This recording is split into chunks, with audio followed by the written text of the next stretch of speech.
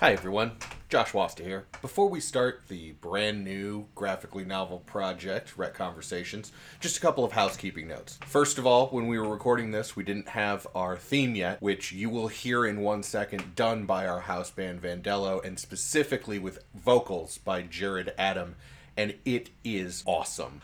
Second of all, obviously, due to the nature of the show, this is going to be full spoilers. Duh. So if you don't want spoilers for the comic storyline that we are talking about, well then there you go. Don't listen. Or listen later. Read and then listen. I like that better.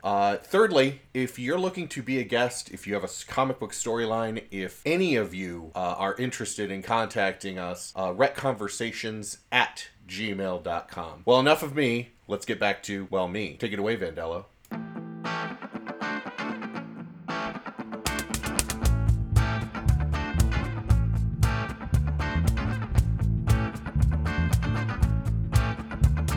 A little wreck conversation, some deep reactions, please. All this comics narration ain't elating me.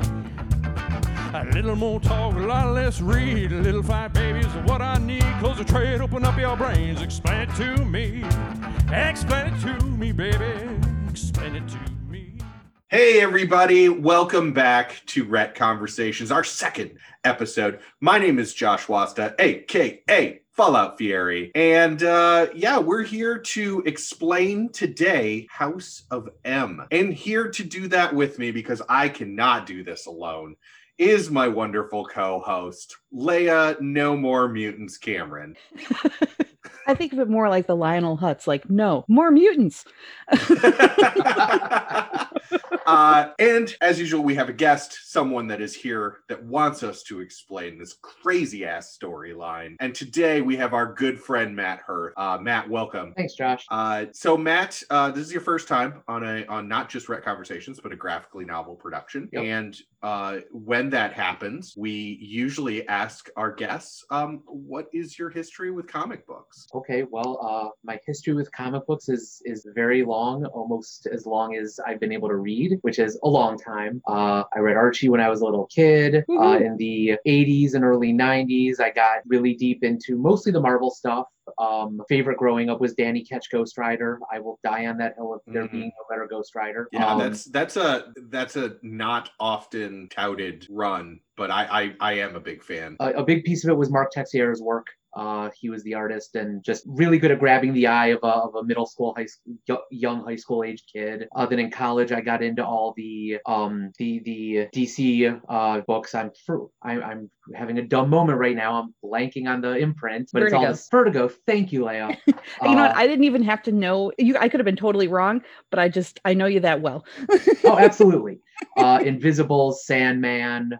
All the mind-bendy stuff that came out of there. Then Transmetropolitan, the first time that I could mention it on the news show. Spider Jerusalem was a personal hero for some time, even though he was a very bad man. But yeah, Transmet's a favorite. Then I took a break for a while, but then the MCU happened and I started caring about comics again because damn, I love the MCU stuff. And you're well met, my friend. Yes.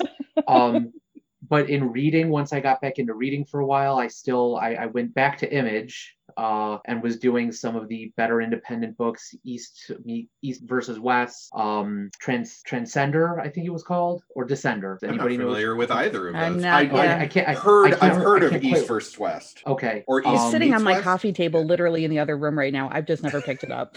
It's very good. Stuff like that. As a gamer, Rat Queens, obviously. Oh God, Rat Queens is amazing. Yes, but then as of late, once I found a lot of friends, mostly you guys, talking about Marvel, and it got me really back interested in getting back into the books. So I'm reading it again. Just read through the entire Avengers Disassembled storyline and was reminded how much I've missed and so many things going on. I have no clue. But it was a starting point again. Well, and Avengers Disassembled leads right into the storyline that we'll be doing today. So for those that are not familiar, our setup is as thus. We're going to have a professor to give the lecture on House of M. Today, that will be Miss Cameron. Professor L, thank you. Professor L, I love it. Since Matt is our guest, and since he is the person that is not well versed in the storyline that we are explaining it to, at any point he has the power to stop the entire lecture to ask a question. It could be, who is that? It could be, what are they talking about? It could be, what the fuck is that? You know, however really you want to react to it, but you can stop at any time and ask a question. At that point, it is the duty of the second host, in this case for this show, it would be me, to answer his question. We'll see if Leia has as many problems as I had remembering that the other person needs to answer the question. Because I was on a roll and I just wanted to keep going. So this will be a fun experiment, and please don't add us if we are constantly talking over each other. So, Professor Cameron on Professor L on the topic of House of M, the floor is yours. All right. Okay. So, Matt, you did mention that you read Avengers Disassembled to prep for this, which I do appreciate. For the people who have not read that, I'm going to give a real brief synopsis that will basically get us to where this opens up, so that it doesn't just open up because it basically opens in media res. And, you know, it's without that little bit of background, you're not going to know what's happening. So House of M takes place after Avengers Disassembled, which is a storyline wherein, very long story short, Dr. Doom mind controls Wanda to attack the Avengers. Ant-Man, Vision, and Hawkeye are killed during this plotline. Doctor Strange puts Wanda into a coma, and Professor X and Magneto retrieve Wanda. They take her to Genosha, an island that was created to be a kind of mutant paradise, free of Sapien rule, and it was destroyed shortly before the events of House of M in a Sentinel attack. It is, at the time of this plotline, what our previous president would have described as a shithole country. Can I actually stop you for a quick question? Yes. I know this is pre-actual House of M. You mentioned that Doctor Doom mind controlled Wanda to attack the Avengers. That wasn't in anything I read. Was that preamble, like pre-Avengers Disassembled? Because what I got was all these horrible things happened to the Avengers, and then I got like a 5-page reveal near the very end that says, "Oh, it's Wanda," and that was the only time Wanda was in the storyline. I think your run, Leia, may go longer when it comes to Avengers Disassembled than just the story that is in trade paperback. There are longer issues like omnibuses, and I think that's what you have access to. And that's a great question, Matt, because man, welcome to comics. You know, we're reading House of M, and by the way, the book that we used is actually out of print, but it is the collected 1 through 8 House of M. Some have an issue of the Pulse in them, which is like the Daily Bugle's "This is what the world looks like." Some don't. Some are House of M that they're huge and very, very thick. That is House of M that has all of the different House of M tie-ins in it. Sometimes you'll just run into like House of M Avengers. That's not actually the House of M storyline. That's just where these certain Avengers were in their history to lead up to the events of House of M. And so that can get confusing. And if you're new to comics, the best recommendation that I have is just look for, ask a buddy, first of all, or just look for specifically what you're looking for and check how many issues it covers. Yeah, because I reverted right back to my completionist nature, and I went and found a checklist of every issue from Prelude, tie-in, the entirety of Disassembled, and I just went issue by issue instead of doing the trades, and thought I caught everything, but clearly I missed a really big piece, which ended up leaving me going, well, I know House of M is huge. Why was it this tiny reveal of we don't know who it is, oh, it's Wanda, the end, and it leads to this massive thing. The Doctor Doom thing, that's a pretty big deal, and that changes how I see the story. Right, absolutely. Another good example is we talked about Civil War in our last Rec Conversation show, and there's a lot that happens just after that changes a bunch of stuff, because that's when Cap gets shot with time bullets. Time bullets. That's time travel, Kyle. But yeah, so there are a lot of people will take a lot of different things away from the story, but the story itself of House of M did not include that part, or not House of M. I'm sorry, the Disassembled. I think that was a just after thing. Much as I consider Steve Rogers being shot after Civil War as part of Civil War. Gotcha. Well, that extra context definitely helps. Sorry for railroading us before we get to the actual story we're talking about. Not at all. That's your good. job. That's a good question. And to be completely honest, I do not remember what plot line or what not what plot line, but what book that's revealed in. I honestly don't remember where I where I read that. Okay, so all right, so Doctor Strange puts Wanda into a coma. Professor X and Magneto take her back to Genosha, and it's in ruins now because there was a Sentinel attack. But some mutants are still living there. When House of M opens, we open on Wanda giving birth to the twins. She's surrounded by family, friends, Doctor Strange. It's beautiful. It's happy. It's the mystery of life, the miracle of birth. And this is hang on, I gotta stop you. Yes. So you're saying she gave birth to her twins at the beginning of House of M, Mm-hmm. but what I remember from Disassembled, she went mad partially because of her kids. Yep. Yes, this is correct. Can you clarify this for me? Yes, I am going to. Let me finish my sentence, and it will. I'm so sorry. That's okay. That's okay. So she's surrounded by friends, family, Doctor Strange, and then is rudely awoken by Professor X, who intercedes, commanding her to put them back. With this, we kind of pull back, and we see that Wanda is now returning to reality once again.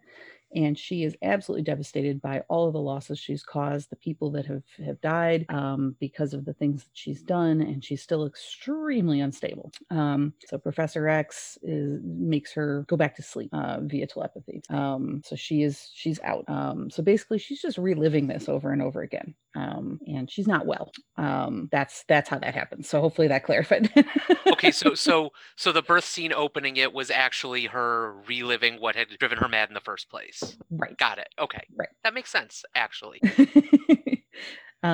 So after all this, Professor X and Magneto are talking to each other, and Magneto wants to know if Xavier can fix her, but he can't. Wanda's just too strong. And Magneto kind of has this introspective moment where he blames himself for the way that he raised or didn't raise or influenced his children. In the meantime, after this brief conversation is had, Professor X calls a meeting of the X-Men and the Avengers at the tower, at Avengers Tower, to decide what should be done with Wanda. Hang on. Yes. So there are Avengers again because at the end of Disassembled, again, the Avengers disbanded supposedly for good and all went their separate ways. This is true. Yes. And that is actually a question that we are brought in to the show, to the comic, because the people talking about it are Wonder Man, Ms. Marvel, and Falcon are outside the new Avengers, basically saying, "Okay, they called everybody here. What's up?" Okay, so it opens with the Avengers don't necessarily exist at this point because most of them quit. Right. Yeah. Okay. Yeah. Cool. Thank you. Sorry. Going forward, when I say the Avengers, I mean people who were former Avengers for Awesome. the most part. That helps a lot. That was my bad in wording that, but yes, that's what I meant by that.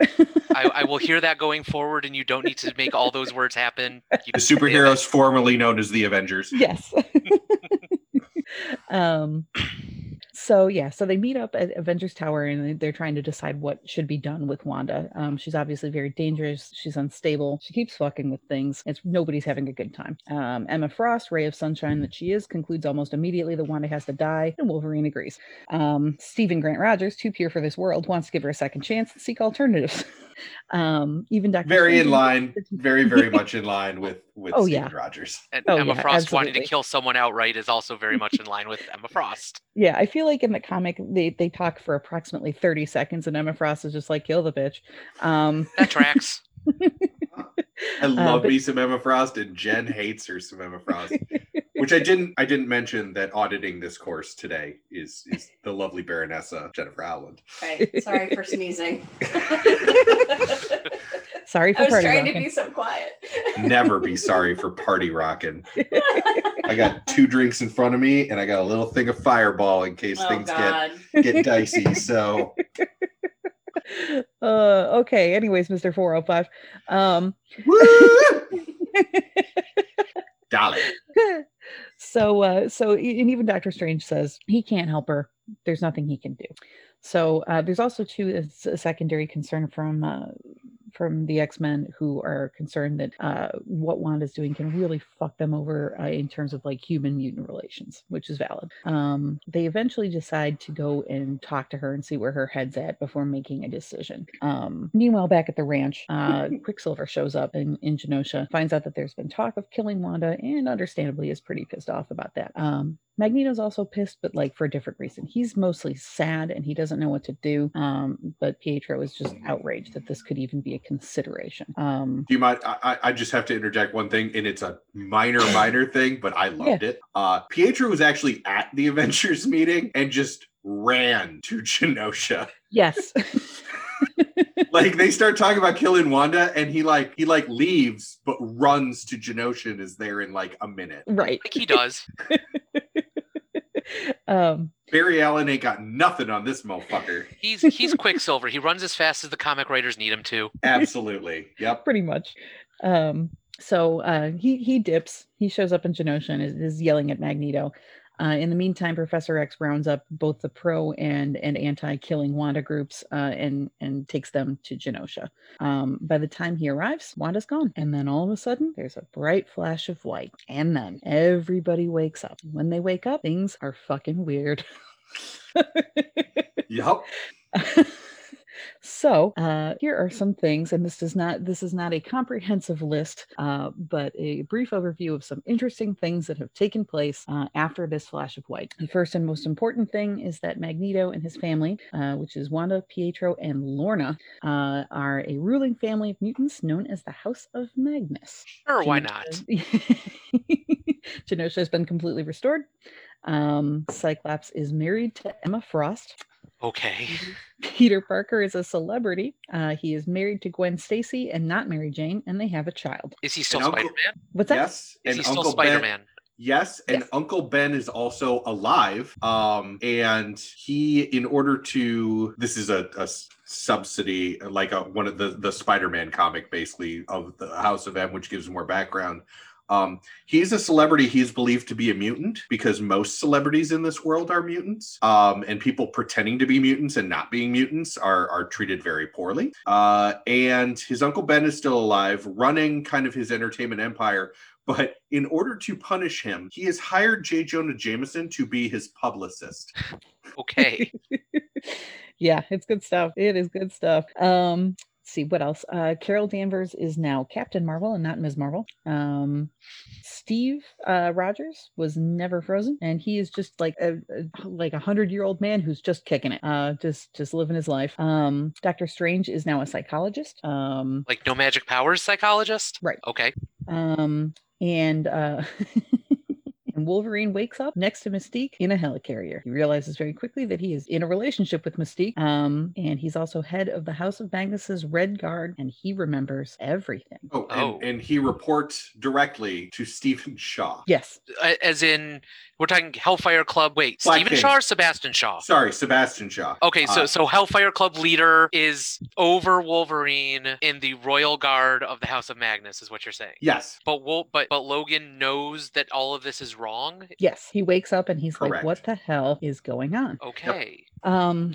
So Wolverine, understandably confused at the fact that he can remember two very, very different lives, and also understandably confused at the fact that he can remember any of this because he's been mind wiped so many times. He doesn't quite understand what's going on, and as a result, just yeets himself out of the helicarrier, which is a perfectly normal reaction to that, I suppose. Sure. Because he wants to go get some fresh air. I am not making this up. This is a thing that actually happened. Yep. Instead of the Captain America from Civil War jumps out of a helicarrier and lands on a jet, this is just Wolverine going, well, I'll survive it. Just jumps off. And it's Yep. kind of hilarious, even in the comic. I mean, I remember when I was rereading it, I was like, I forgot this happened, and I was just laughing because it's just, I mean, who among us wouldn't do the same, right? Right.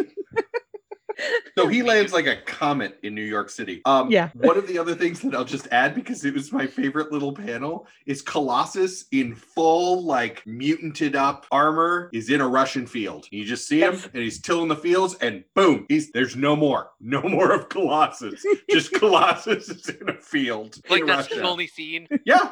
Like he's Okay. just, I'm back on my family's farm. Doo-doo-doo-doo-doo. Which also really tickled Jen because she like read it. She looked at me. She's like, "That's it." I'm like, "That's actually his perfect life. Like, Yeah. that's what he wants." All right, so he eats himself out of the helicopter, lands in New York City like a comet, and starts to learn a little bit about this weird new world he's woken up in. In this new world, mutants are the dominant species, and House of Magnus lords over them all. He's understandably bewildered, and his first course of action is to try and find Professor X. So he goes to Xavier Institute in the middle of the night. And terrorizes Wolverine's a family. got a Wolverine. Yeah. just busts in and essentially terrorizes a family who's living in this mansion, who's like, "We don't know what you're talking about. We've lived here for 15 years. Please just, our money's in the safe. Please don't hurt us." So once again, Wolverine's got a Wolverine.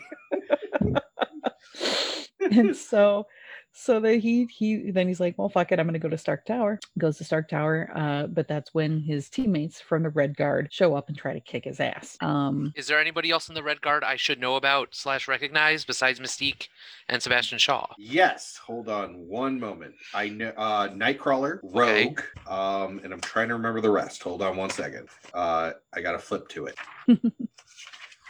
So yes, Mystique, Nightcrawler, Rogue, Toad, and Jessica Drew.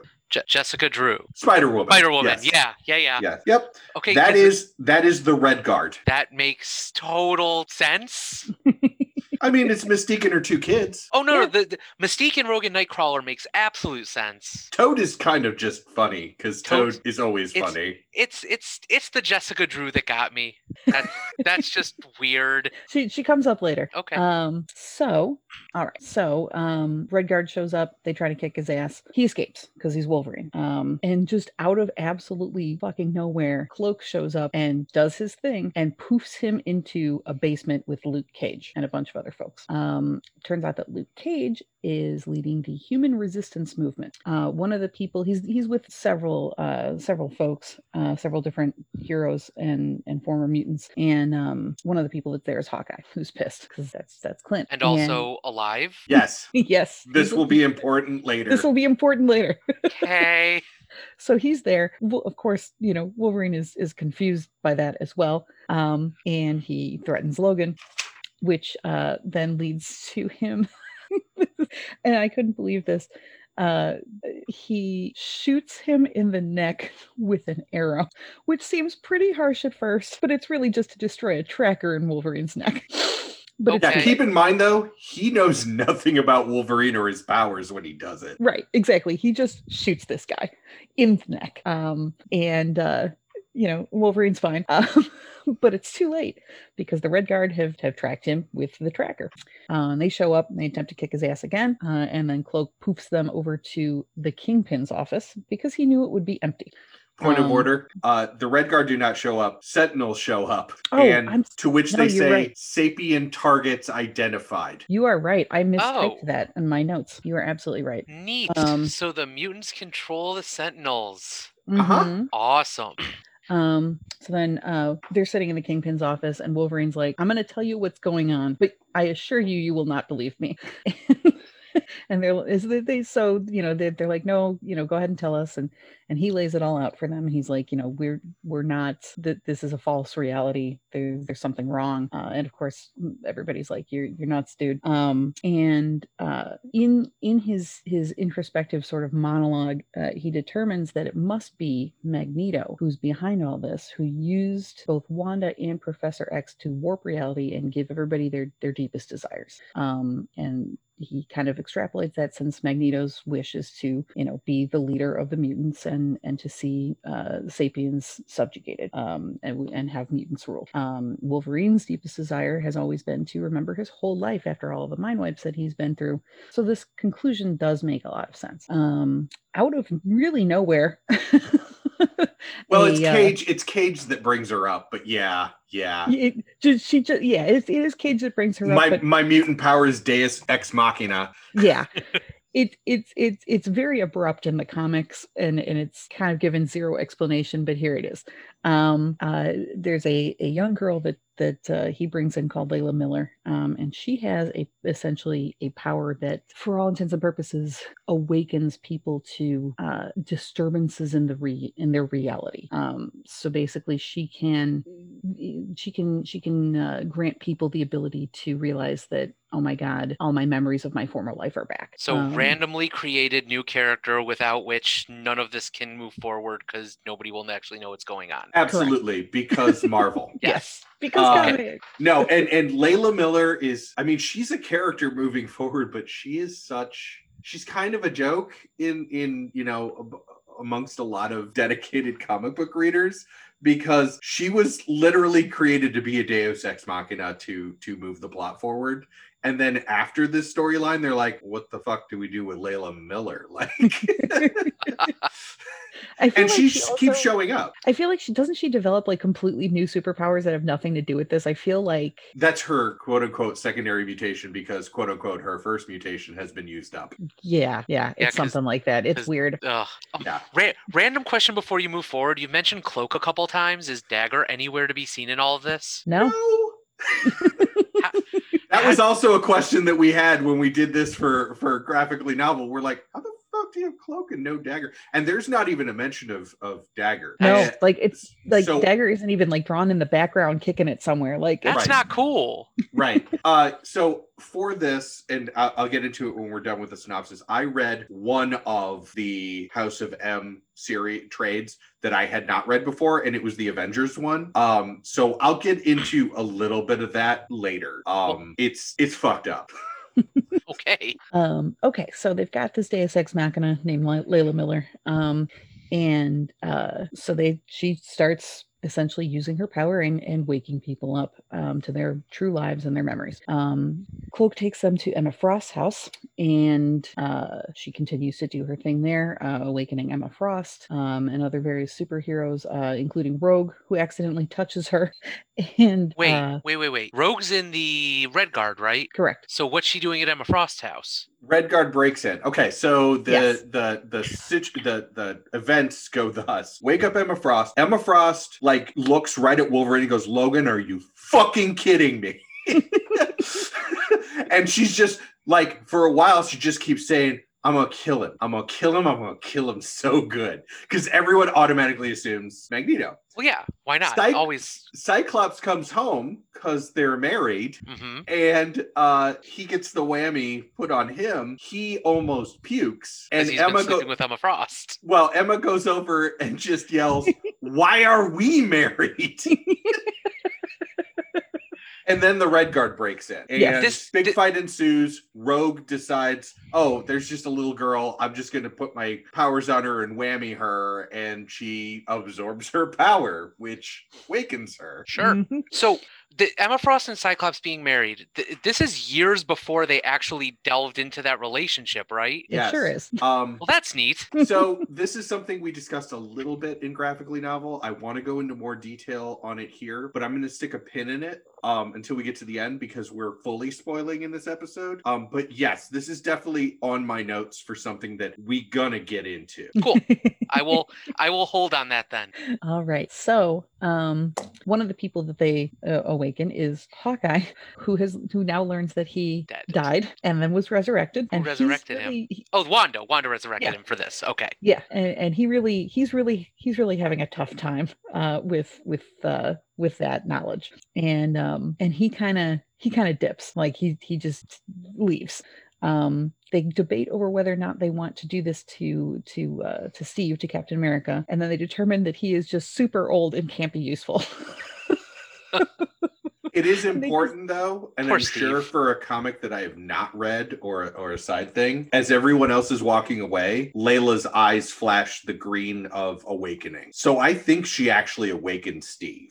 I didn't catch that, but walking away. You know what? I'm here for that. I am too, and I want to see 100-year-old Cap being like, "Oh hell no."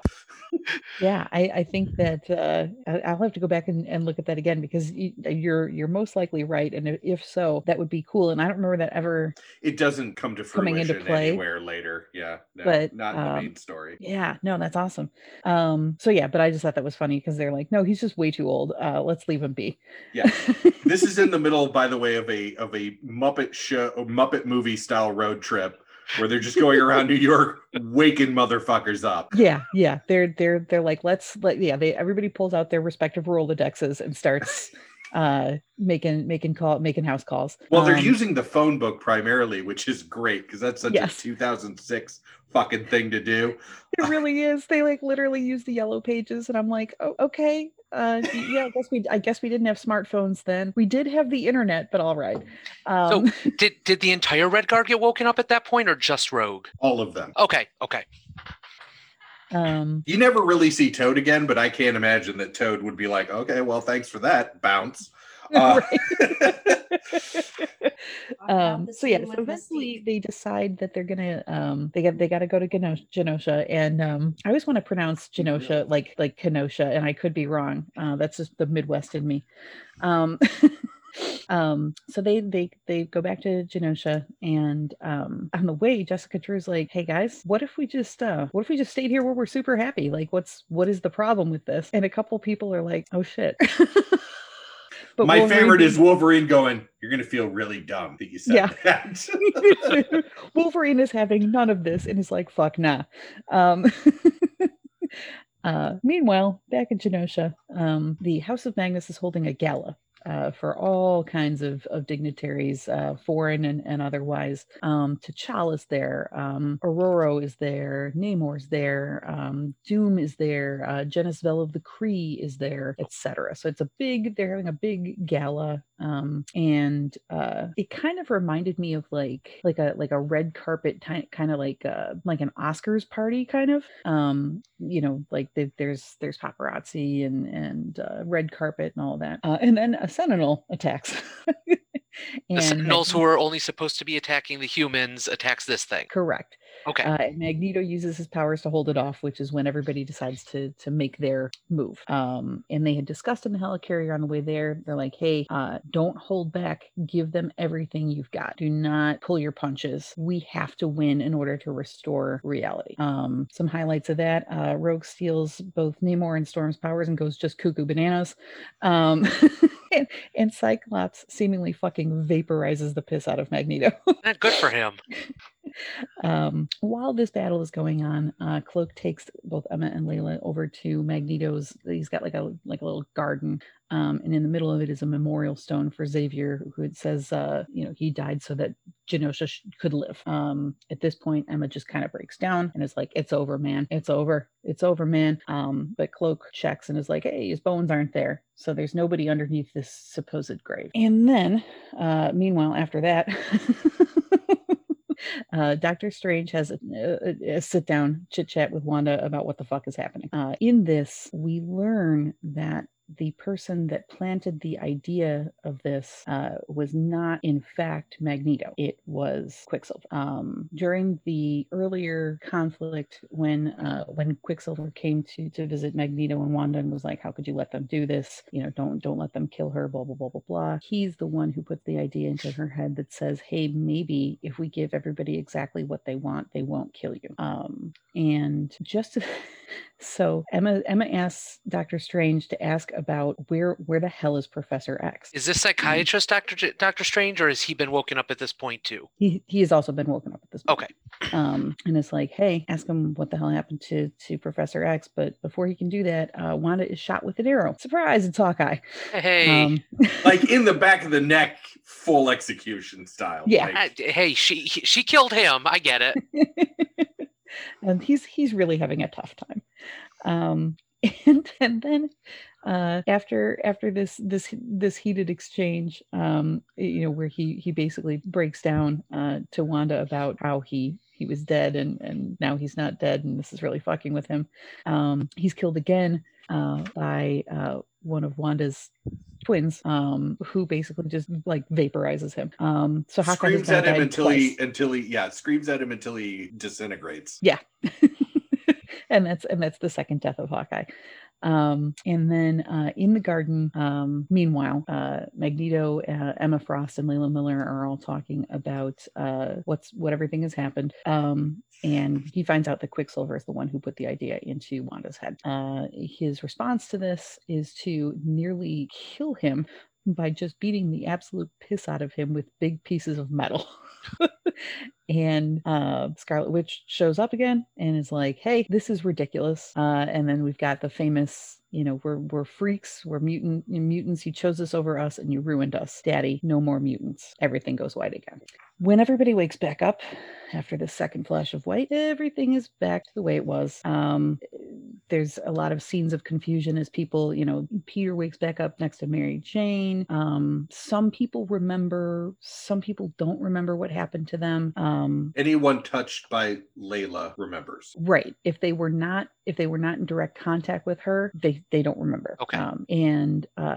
Peter's not having a great time, by the way. He's really not nobody is really having a good time, but Peter is definitely not having a good time. Is this specifically because he was with Gwen and now he remembers that she died in his arms? It wasn't even necessarily that. Like, it's the whole, he remembered that she died in his arms back when he was awoken. And there's a whole he has a real hard time with it because for him, this is the life he always wanted. Like, this is Peter just saying, if you were to say what would be your perfect life, and this is while he's married to Mary Jane, mind you, he's like, I would be with Gwen, we would have a kid, and we would hang out every day with Uncle Ben and Aunt May. And that is what he's doing. Like, and he's a celebrity. Like, basically he became a celebrity starting with that first wrestling match. Okay. And then it projected from there. So basically he's the Rock of, House of M. So he loved his life, but then he wakes up and it's not necessarily that it's unfair. He wrestles with it because he's like, okay, I can identify that was my perfect life, but I can also identify that in this life I'm married to a woman that I love. Right. But what does that say about me? It kind of causes this whole existential crisis of, if this is what I really wanted and this is what I've settled for, I mean, I'm happy with what I've settled for, right? But So yeah, it's rough. It's very rough. So the mutants start waking up and realizing that a ton of them have lost their powers. The X Mansion is in absolute chaos because nobody can do anything anymore. Iceman is like sweaty. It's a great panel. Where he says, "Is it just hot in? Is it hot in here? Is it just me?" Yeah. God bless Bobby Drake. Emma uses Cerebro to scan the world for mutant activity, and there's nothing.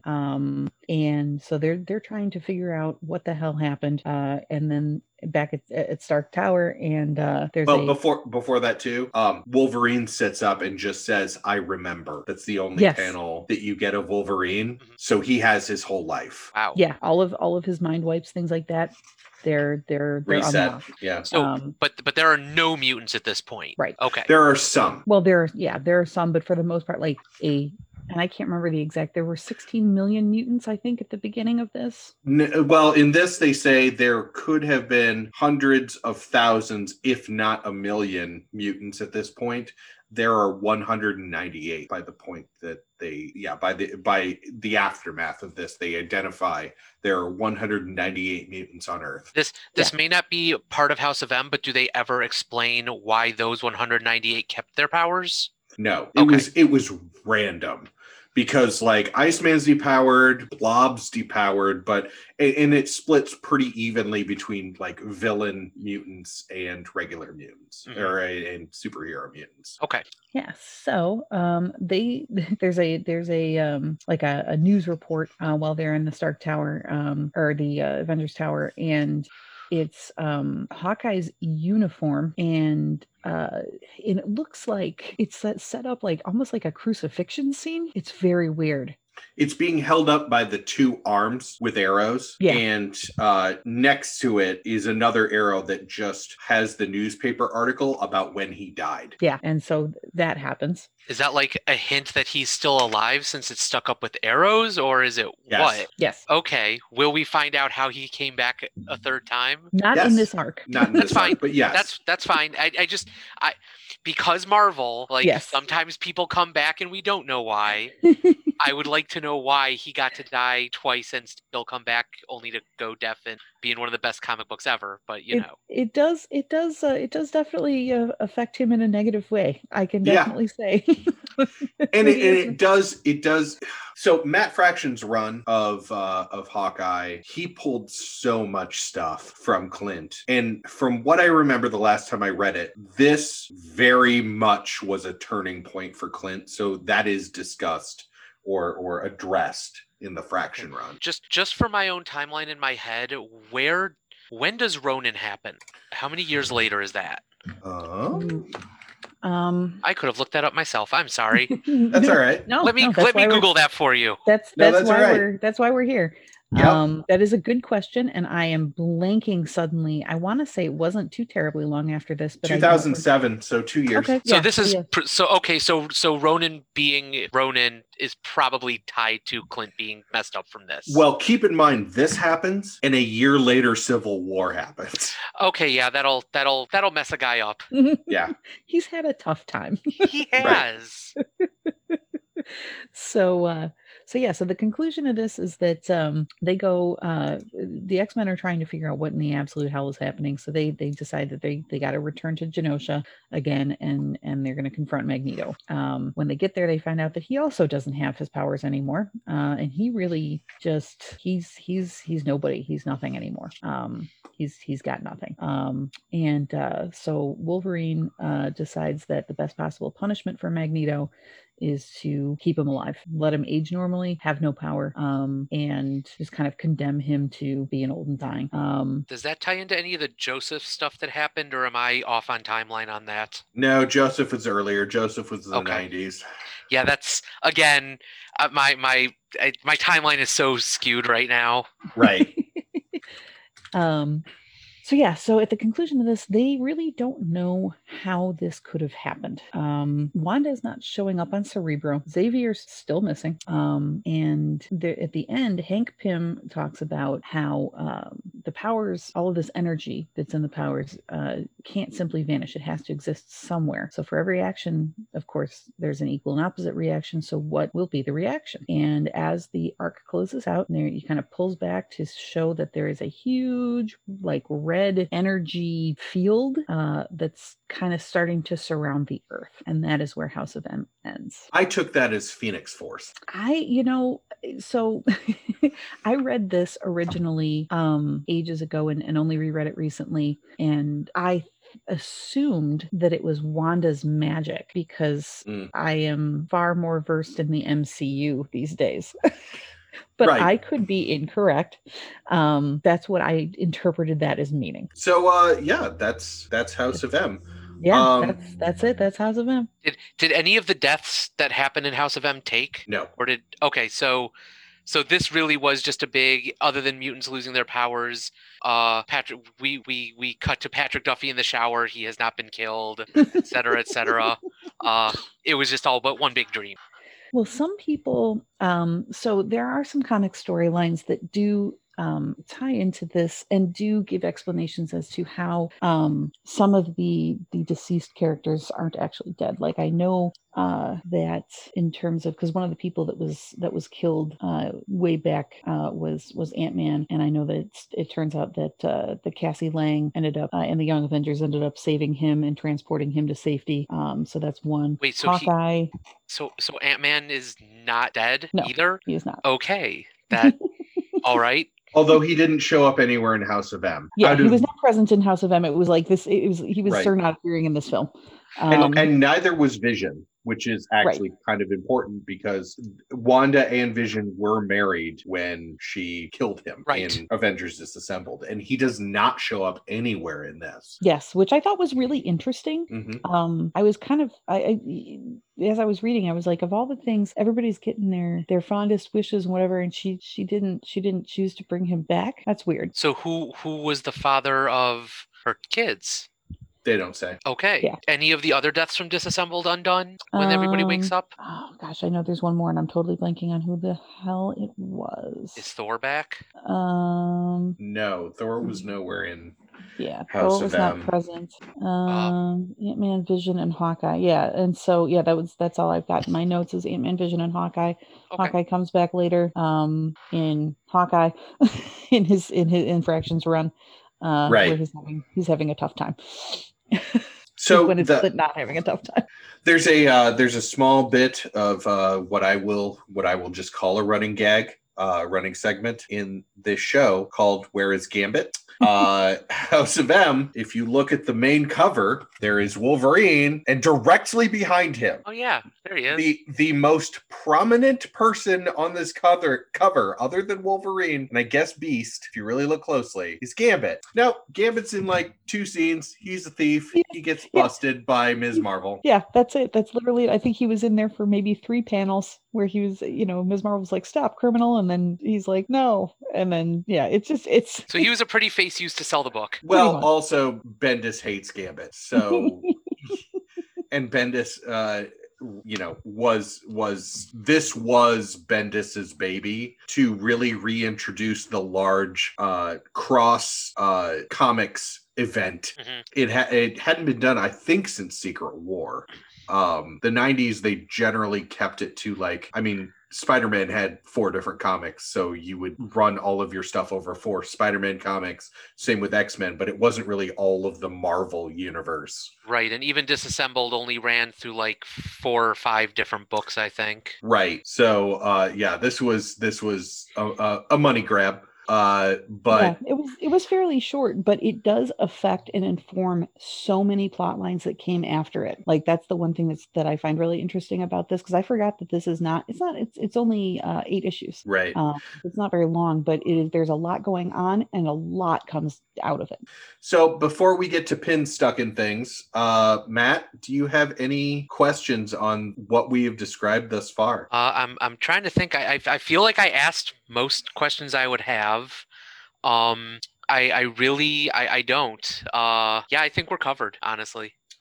So the thing that I wanted to bring up and talk about, and I believe that Jen may want to pipe up in this part, and I know Leia will, is how women are treated in this comic with everyone's perfect life. Yeah. So the thing that both Josh and I noticed upon this reread is that all the guys kind of get their preferred bang partner, and the women are just sort of props for this. There's not a lot of women who are getting like their deepest, wishes or desires or whatever. It's basically the guys are married to who they really want to be married to. And the girls are just kind of there. Which is pointed out twice. It's pointed out once when Emma Frost says, "Why are we married?" And the second time when Mystique is woken up, she slaps the shit out of Logan. Yes. Hurts herself. And hurts herself because he has adamantium skeleton. Right. So I don't remember any time in my reading of Wolverine having a thing for Mystique. Did I miss all that somewhere? So there's a conversation that we missed because it isn't really important to the main storyline. But so they wake up Peter, and Peter has a real fucking problem because Peter, when they wake him up, is with Gwen, his kid, Aunt May, and Uncle Ben. And Peter runs away. Is like, what the fuck is this? And like runs up a building. Emma Frost very quickly, because Gwen is freaking out going, "Why did my husband run away? What did you do?" Mind whammies all of them and just basically says, "Go to the park and play." And they're like, "Okay, we will go to the park and play." And all of the people that are awoken at that point look at each other and say, "Who wants to go talk to Pete?"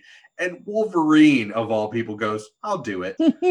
So he goes and they have a heart-to-heart, kind of on top of a building to discuss where they are at mentally. And that's when they... Wolverine says, well, I think everyone got the life. Wanda gave everyone the life that they wanted. And Pete goes, oh, yeah, what was yours? And Wolverine's response is, I guess I always wanted to be Nick Fury.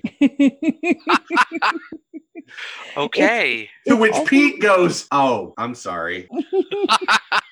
It's also implied too, and Josh, you can agree with me or disagree as you see fit, but I feel like it was implied that part of the reason that Logan is banging Mystique is because she can look like whoever he would like. Oh, yes, that's the trick. And Jen, would you like to? Worse. Oh, it's awful. It's awful. Because in the first scene, when he wakes up in this alternate reality, it looks like he's with Jean. Yep. It's a redhead. Right. And then switches to... Right. And he's freaking out, being like, this is not my life. And she's like, listen, I didn't mean to wake you up like this, but it's your redhead fetish. So, but didn't you say before that they had not discussed Scott's infatuation with Emma Frost yet? I don't believe so, because that's really done. Okay, so now we're going to get into Whedon's run of X-Men is just after, is in 2004. So no, that makes sense. Okay, Because he and Emma Frost have been together in the comics for a while, because they've already done the storyline where Scott was psychically cheating with Emma. I was reading the books at that point. Yeah. 2004 was the Astonishing X-Men run. So Jean's dead. Scott is with Emma. Okay, so it actually makes sense that he would be with Emma at this point in his perfect world. I believe so, unless something happened. No, because the first run ran from... Man, I'm wondering if this is the Ellis run. No, Whedon's run is still going on. So yes, they are together. Okay, that clears that up then. Yep. So literally every dude got their preferred bang and the women got the shaft. Right. Because Warren Ellis's run on Astonishing X-Men didn't start until 2008. Yeah, sadly that makes sense for comics. Yeah, it sure does. Yeah, it was very clearly written by a dude in that aspect. Like, it was just like, all the guys get, whatever their preferred mega hottie is, and that's their life now. Right. Yeah, I mean, I would say that for me, we're at the point of the show where we kind of talk about our unbridled opinion of this run. House of M to me has for a long time kind of been comfort food almost. Like, if I want to just sit down and read something beginning to end, usually it's digital, but I really like the House of M stuff. I've started to really expand. I remember reading the Spider-Man stuff for it because it was super interesting to me and I was totally into Spider-Man. But yeah, like I was saying before, in this world, Spider-Man is accepted as a mutant and is like The Rock and is hugely popular. But in his specific House of M run that happens just before House of M starts, it's starting to become exposed that he is not a mutant, which would basically spell disaster for his brand. Right. I like the things that they did with it. I did read the Avengers run. So the Avengers run is basically what happened to Luke Cage and how he started this resistance that shows up. And he grew up, again, in Hell's Kitchen, but he grew up... Diamondback is a mutant. And so he grew up with a mutant best friend until there's a woman that they both like. And then Diamondback frames him. I believe that's the same story as regular Luke Cage. In prison, he's just going to be there until the part that they never talk about in the actual continuity is how Magnus rose to power. There was a mutant human war, just called the Mutant War. Magneto very much wins it very, very quickly. But in the small time while the war is going on, the people in Seagate Prison go, if you volunteer for this procedure, basically trying to make more super soldiers, we will commute your sentence, as long as you serve a certain amount of time in the war. Well, he goes through all of that, breaks out of prison, and then the war's over. Magnus has already won. So he goes back to Hell's Kitchen, which is called Sapien Town. So basically, Hell's Kitchen is where all the humans are put. Because Magneto has also identified Transformer mutants. So people like a good example is Sage from the X-Men, who can basically jumpstart your X gene. So he finds a bunch of those and sends them out. So there are millions of mutants in House of M, because Magneto is honestly going through and saying, "Oh, if you have the X gene, we will just jumpstart you." He's just making mutants. Yes, and you will be the ruling class. Okay.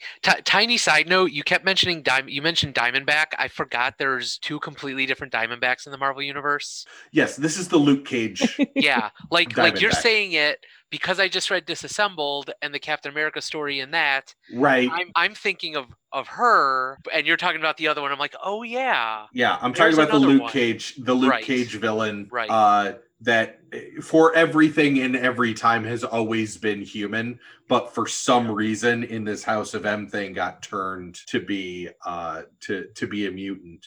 Maybe that was his greatest wish. Well, no, it was Luke's greatest wish, because Luke also then breaks out of prison, is assumed dead, shows up, beats the ever-loving hell out of Diamondback. It's questioned on whether or not he kills him. It doesn't really say, but then takes over his gang, and runs his gang out of the back of Josie's.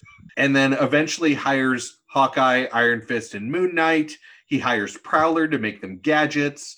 Mockingbird starts dating Clint, and they become a thing. Wait, is this all House of M stuff? Yes, this is. There's an entire several separate books, but this is all House of M. It's called House of M Avengers, and it's kind of an almost what if. It goes through, like, Frank Castle is discussed in it, Misty is in it, Shang Li is in it. I mean, if you like the street level shit in Marvel and you like House of M, this is the book to get. Okay, well, I'm going to be reading all of them. So I took my read of Disassembled, and I'm parlaying it into. I'm just going to read everything that came after it in order. It's going to take a long ass time, but I'll catch up eventually. So other than what we discovered about the treatment of women in this, which is A, very Bendis, and B, very 2006. Yeah. Unfortunately. It was very much, I mean, it's not like this was tremendously long ago, but it was still, I think, in some ways a distinct product of its time. Yes. You know, when it comes to especially comics. So Leia, where does this fall in your comics? I actually really enjoyed this storyline because, like I said, in terms of the things that come out of it and the things that come after, a lot of interesting stuff takes place. So it's a really great. I feel like it's the great start of a story, rather than its own. I mean, I know it's its own arc, but I mean, you get what I'm trying to say. Like it's right. A jumping off point for a lot of stuff. So that being said, I really enjoyed the reread and picked up on a lot of stuff that I definitely didn't pick up on the first time around. And or now with the passage of time, I was able to kind of be like, oh, well, that's where that came from, you know, or that's how that started, you know, and so it's a nice little trip down memory lane. I will say I totally didn't remember that this was only a year out from Civil War. Neither did I, yeah. But the fact that there's only 198 mutants makes sense, because then the federal government makes basically Xavier's mansion the mutant reservation. Yeah. And that actually ties pretty well into Civil War, as we discussed in our last show. So yeah, because if there were millions of mutants, you can't put them on a reservation or keep them under the lock and key that they did. So it does really tie in to Civil War. And then, you know, Civil War ties into Secret Invasion, which ties into you know, things that we will be discussing, I'm sure, eventually on this show. So Matt, grade us. How do you think we did? Do you feel you have a pretty good understanding of House of M? I think I do. I think I'd give you an A. I'm definitely coming at it from having a decent idea of who's who and the different players. So you cleared a lot of stuff up for me. I think if I wanted to skip it, I could at this point and be comfortable reading forward, but you more made me want to go and read it myself to catch all this stuff.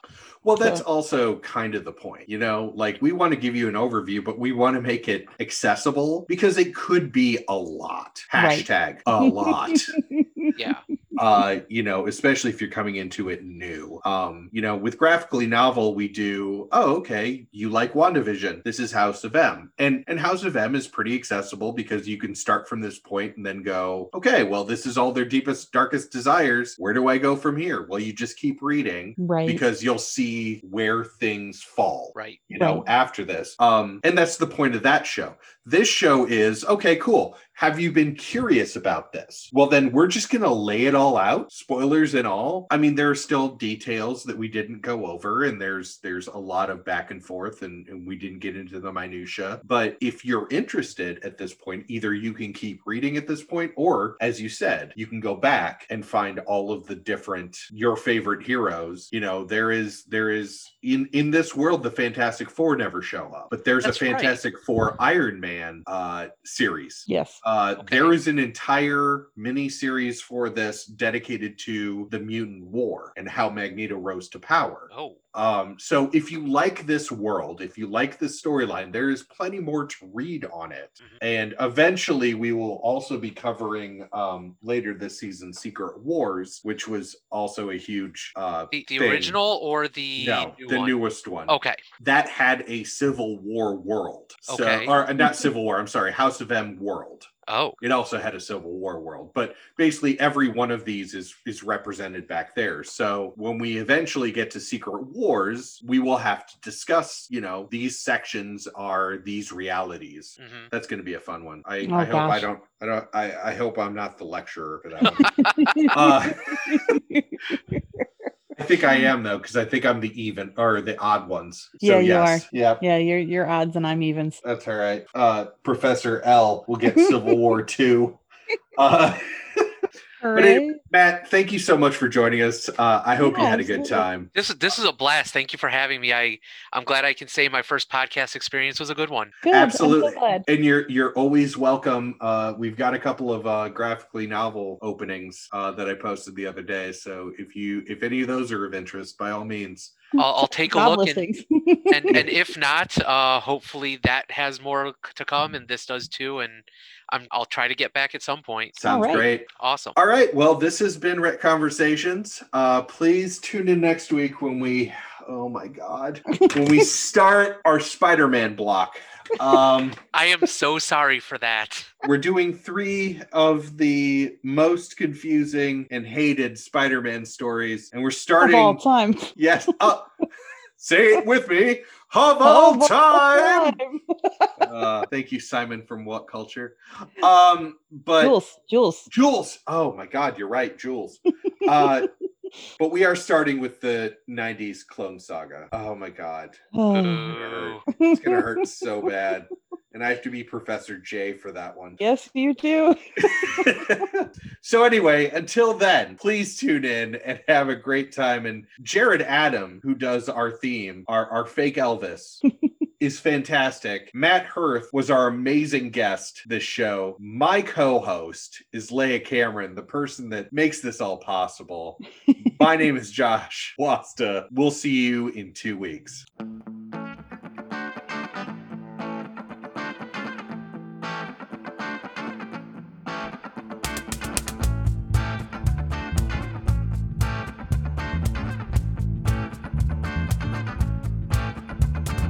Little wreck conversation, some deep reactions, please. All this comics narration ain't elating me.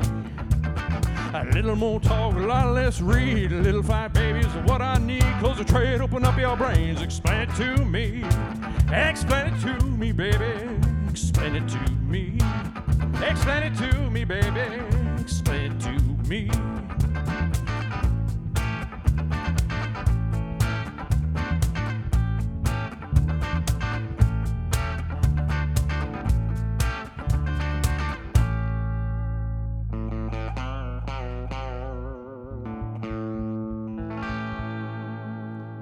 Vendillo 2021.